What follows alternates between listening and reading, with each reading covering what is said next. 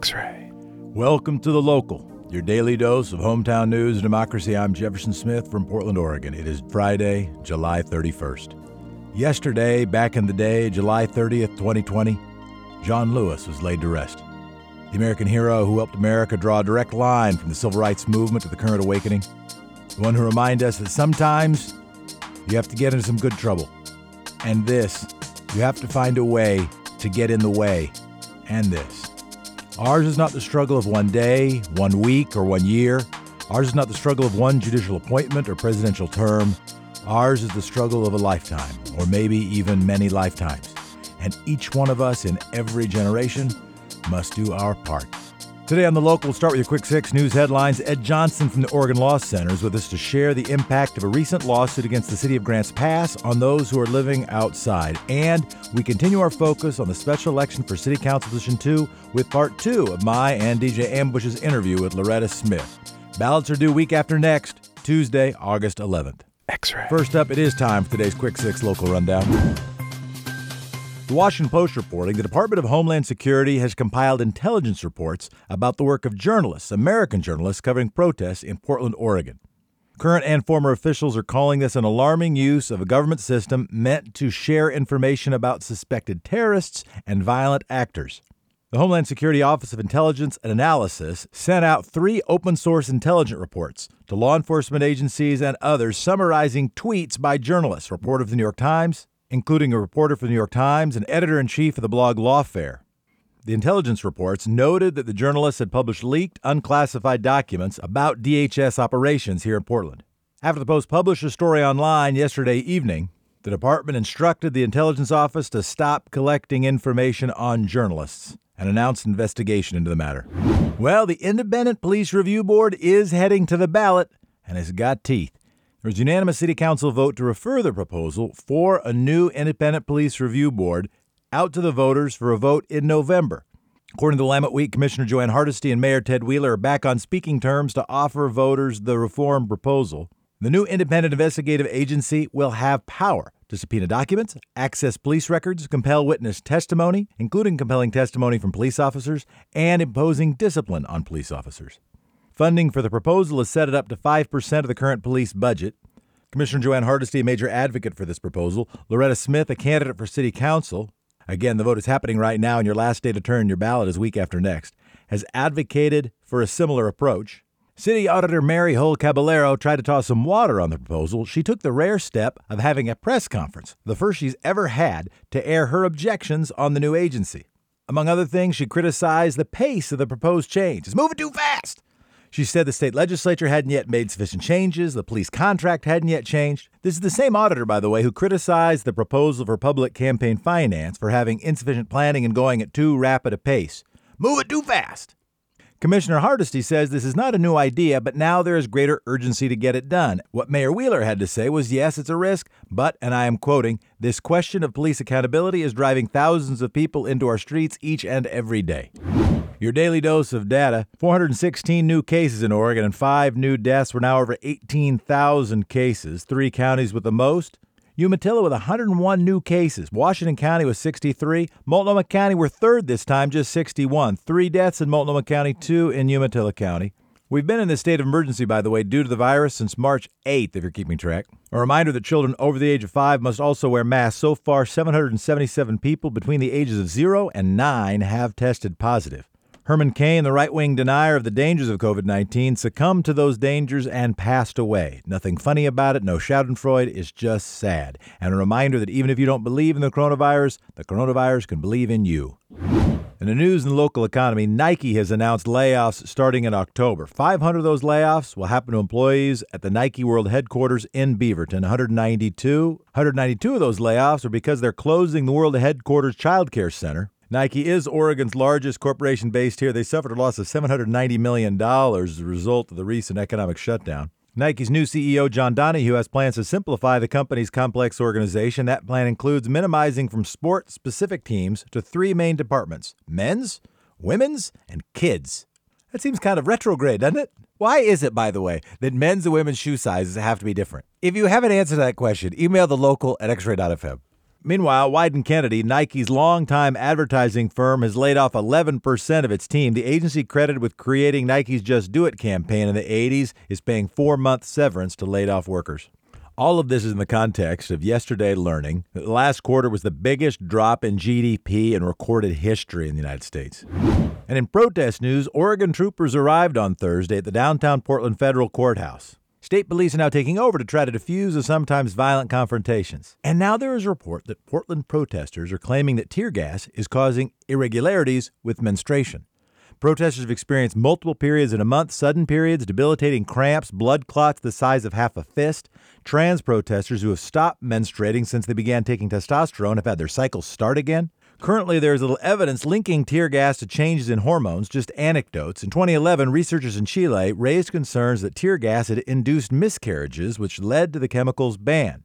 Sven-Erik Hjort, associate professor at Duke, suggests tear gas may affect hormonal homeostasis. Tear gas, or CS gas, has been a form of crowd control during protests which began May 25th. And there have been bills and proposals to ban it. Tear gas has now been banned from use by the Portland Police Bureau except for in life-threatening situations. Mayor Wheeler has now apologized for the Police Bureau's excessive use of tear gas. Wheeler says his directive against the use of tear gas was the first time he got involved in police tactics. He also drew the distinction between the Portland Police Bureau and the federal officers who have used CS gas nightly in July. And in what I'll call arts and entertainment, Pickathon will be hosting live-streamed concerts this weekend. Pickathon was scheduled for July 30th to August 2nd on Pendarvis Farm, as it happens every year, but it was canceled, like so many other things, because of the coronavirus. Social gatherings in Clackamas County are currently limited to 50 people. That's a lot fewer than go to Pickathon. The weekend's virtual lineup includes Dan Deacon and Moon Duo. Since spring, Pickathon has been holding virtual concerts to collect donations for Music Cares COVID-19 Relief Fund. They've raised $200,000. The concerts can be streamed on Pickathon's YouTube channel. And a shout-out to Anya Anand, a 2020 graduate from Lincoln High School, crowned the Portland Rose Festival queen on Thursday afternoon. She plans to attend University of California, Davis to study psychology. Rose Festival's been doing this since 1922. That's 98 years. Is it going to go to 100? And that's today's Quick Six Local Rundown. X-Ray. Up next, Ed Johnson, Director of Litigation at the Oregon Law Center, joins to discuss a recent win on a case against the city of Grants Pass and in support of the community living outside. In Grants Pass, Oregon, there are no year-round shelters to assist the city's homeless population. Instead, people sleeping outside get fines and violations from the local police. All that is about to change. Oregon Law Center has just won a lawsuit against the city, arguing that its treatment of its homeless population is unconstitutional. Ed Johnson, the Director of Litigation at the Oregon Law Center, is here to tell us more about this victory and what it means for Oregon's homeless going forward. Welcome back to the show, Ed. Hi, it's good to be here. How did this case come to you? Well, we have an office in Grants Pass, along with 19 other cities around Oregon, and people started coming in to the office and telling us that they were getting these really expensive tickets while they were sleeping in various places, in parks, not in parks. And so we started doing some outreach to the unhoused community, and we learned that this was a pretty widespread practice, and that in fact Grants Pass had given out hundreds of these tickets under 3 or 4 different ordinances over the last several years. And how was the city of Grants Pass dealing with homelessness before this lawsuit? Was it just tickets everywhere? Was there any other systemic approach to folks who are living without a home? Well, I mean, like most smaller cities in Oregon, there's kind of the good and the bad. Grants Pass has a homelessness task force, and there are folks, certainly there's a community action group down there, UCAN, that's doing great work. There are efforts to address the causes of homelessness and to help people who are living outside. At the same time, in around 2013, when the city and county were facing, budget cuts, and the housing crisis was in full bloom, there was also an effort by elected officials to basically drive people out of town. And so those two things were happening at once. And what was your argument against the city? How did you set this up? So we had 3 clients initially. We had a lot of clients, but we had 3 named plaintiffs, and we ended up filing for class certification. So the court allowed us to represent a class, and the case became a class action where we represented all of the homeless people in Grants Pass, and actually people around Grants Pass who had been driven out of the city by the police's enforcement tactics. So those were our plaintiffs.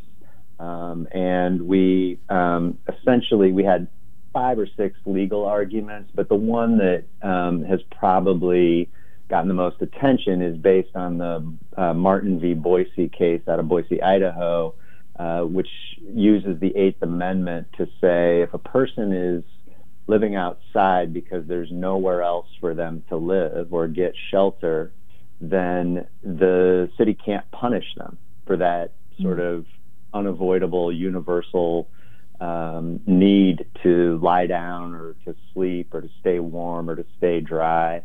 The unique thing about this case and this decision that came out last week is that it clarifies that Boise case does not extend just to criminal punishment, but also to civil citations and civil fines. Wow. So what does a case like this mean for Oregon's homeless population in the future?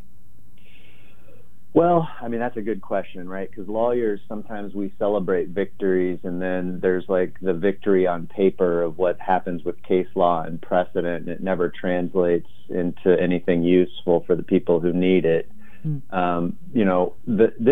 The court actually offers suggestions about what cities can do. There were some amicus briefs or briefs by friends of the court who were not part of the case, and one of them was by the National Law Center on Homelessness and Poverty, and it suggests other routes that cities can take that are actually less expensive. For example, not having the police be the front line first responders to homelessness seems to be a pretty universally accepted idea. Even the police don't want to do this.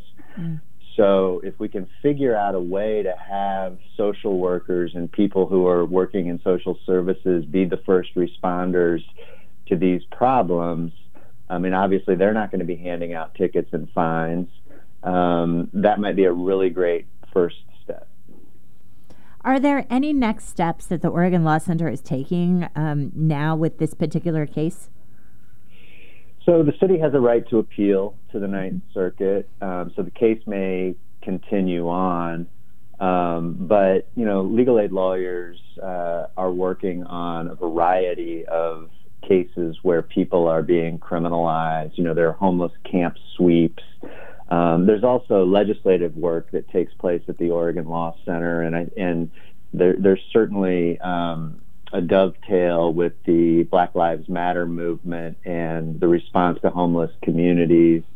I think one of the things that everybody is super worried about is what happens when this eviction moratorium ends at the end of September if it's not extended. Other states where the moratoriums have ended, there's just been an eviction tsunami, and that, I think, in tandem with the fact that we don't know exactly what the state of our economy is right now, but it's probably not good, is going to lead to more homeless people being visible in every community in Oregon. And I think just being ready for that and having sort of a toolbox of options for municipalities that doesn't involve putting people in jail and arresting them and ticketing them and fining them for things they have no control over would be really good right now.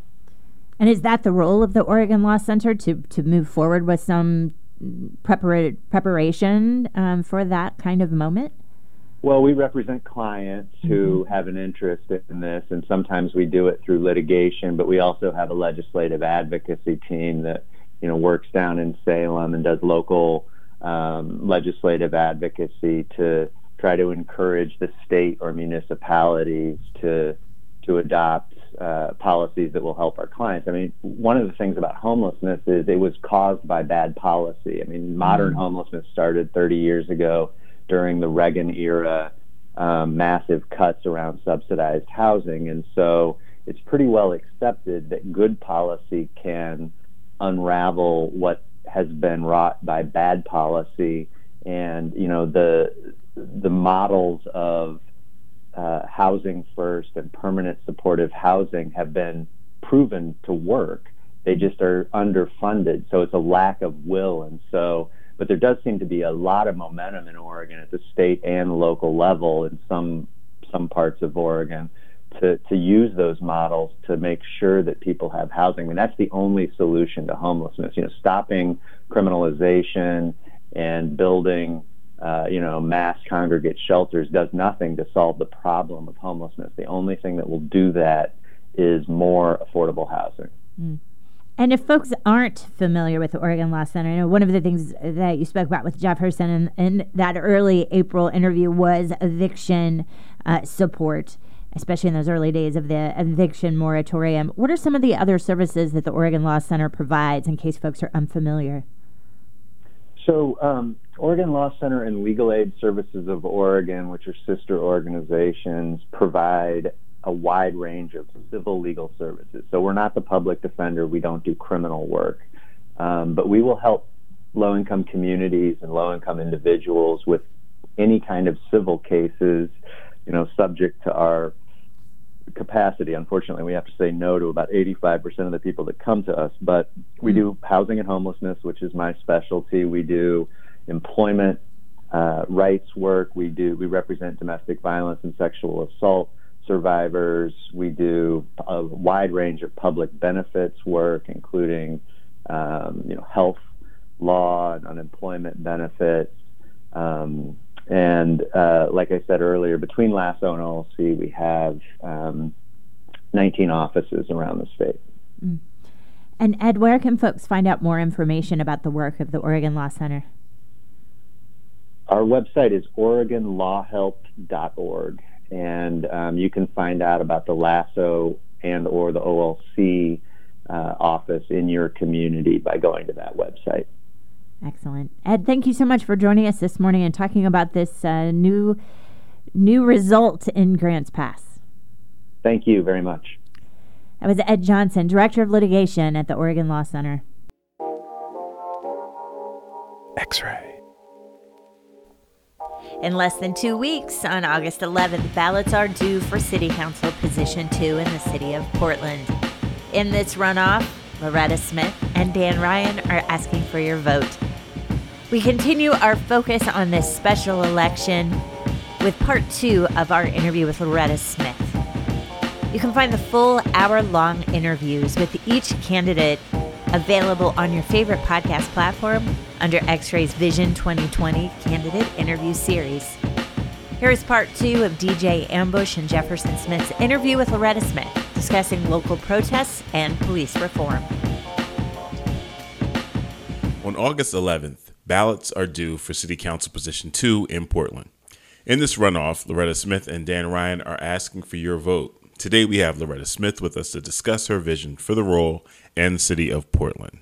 I put a call out to a couple of people last week, and I said, I want to meet with the protesters, and I want to meet with them one-on-one. They said, meet us at Irving Park. We stood there for 2 hours, talked in a circle. Many of the folks were men, and they talked about what they wanted, and it was still clear. Defund the police, get the feds out of here, and figure out how to put resources into the community. So I knew I was on the right track. You can't be afraid to talk to these folks.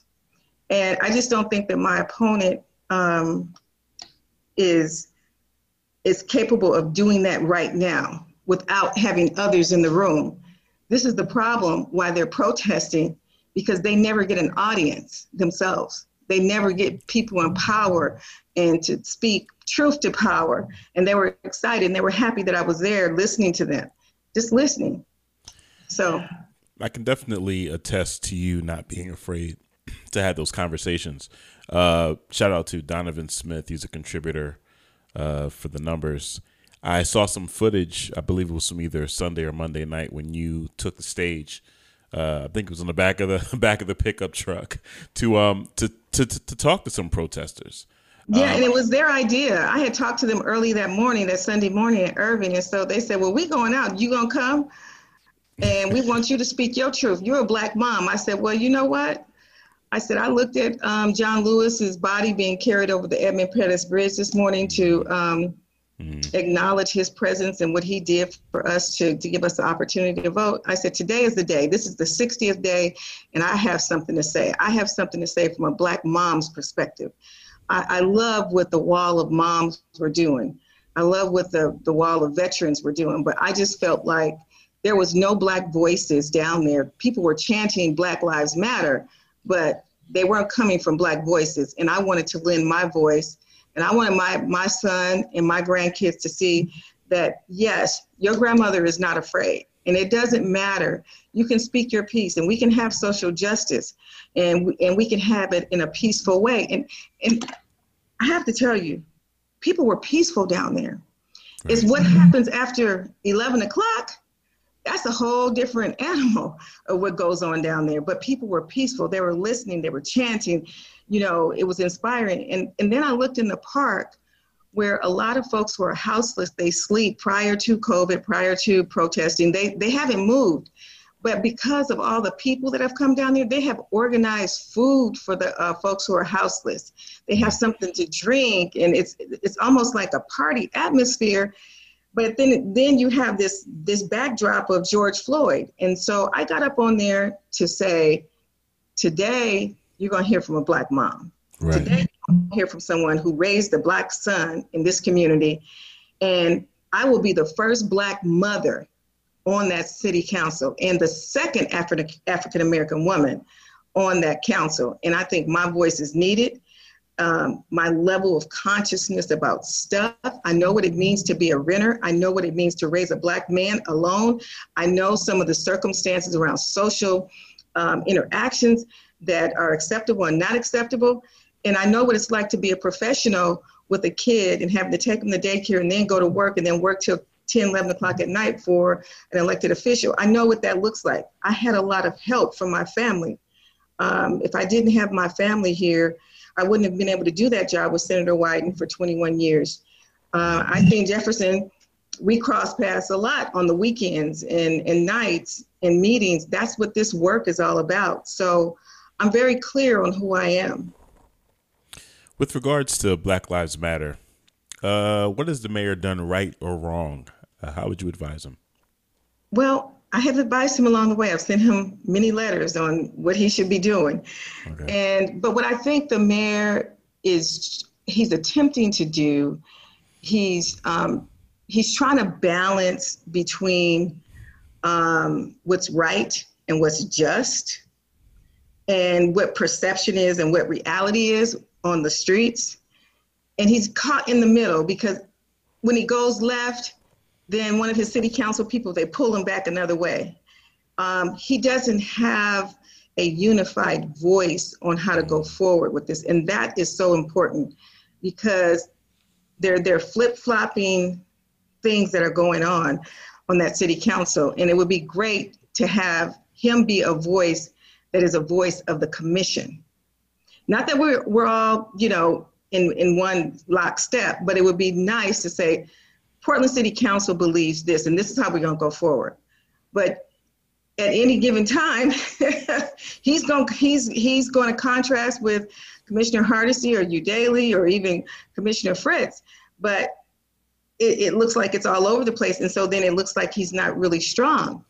I just think that help is on the way, and he just needs some more help on that city council.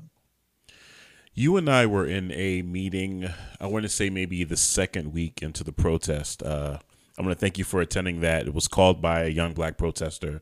Lou Frederick was also in that meeting. And there was a lot of, yes. Mm-hmm. There was a lot of tension in that interaction based on some of the frustrations he was feeling. I felt him. Not being supported. Yeah. First, I want to thank you for that, the way you handled that situation.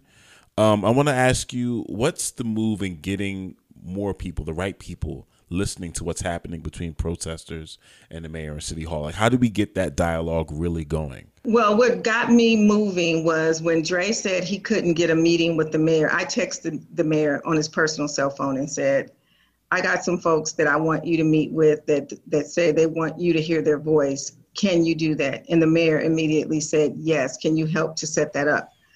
And Dre was happy. See, I have a little Dre, okay? Mm-hmm. So I understand exactly who he is, but I was trying to direct him in a way that was going to be positive, that would keep him within the line so that we didn't have to go and get him some bail money.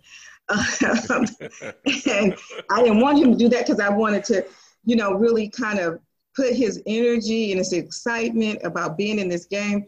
And Dre and his son, if you see the pictures of me from there, that was Dre's son that was doing the music behind me in the picture. Gotcha. And Dre got me, look, he kept me safe. He got security around me. And when it was time for me to go, he had security that they had put together, and they got me out of there safely without, a bunch of foolishness. And so, I got much love for him. And he was out there the previous week, and he got shot in the head with a concussion grenade. Mm. And he actually thought he was going down. I was listening to his Facebook Live, and his wife was like, all right, baby, you're not dying. You're not dying. We just keep talking. Don't go to sleep. Just keep talking. Wow. Don't go to sleep. And my son played football, and he went to the University of Washington. And that's the first thing they tell you. He had a concussion. He got sideswiped doing a kick return. And they tell you, don't go to sleep, because if you go to sleep, you may not wake back up. And I mean, she was talking to him. She was working with him. And Dre, 2 days later, he back out there again. And he was there over the weekend. So I appreciate, they have a lot of commitment and dedication. And we need to harness that and put that in a way that it's going to be meaningful for the entire community. And I am going to be someone that I feel like they will be able to trust. Because if I tell you I'm going to do something, I'm going to work on something, I'm going to do it. And, you remember from the meeting, he didn't have much trust in the current city council. Correct. He did not. He really didn't. And for one of his issues to be safety, and then had that happen to him. Yeah. I was on a Zoom this morning with Anthony Blake. They call him Brother Love. You may know who Brother Love is. I went to high school with him. Yeah. And over at Grant. Yeah, he did. And he was on my show this morning. He talked about being hit. I saw his show Saturday night late. It's about 2:00 one morning. And he was just like, there's a spiciness in the air. He's giving you this color commentary. He said he was out there for 68 days. But folks like him, we need to be talking to him. We need to be down on the ground with him. And I'm so excited that he's doing the 10,000 person march from King Elementary to Peninsula on Saturday. I'll be there at 2:00. And he's trying to get more Black voices who don't feel comfortable going downtown, that they will march for police brutality to end here in the community. And so I think it's going to be fun. I think it's going to be inspiring, and it's going to be engaging. And I can't wait for Saturday. Let's talk about independent police review. You mentioned it in this interview. You have called for it.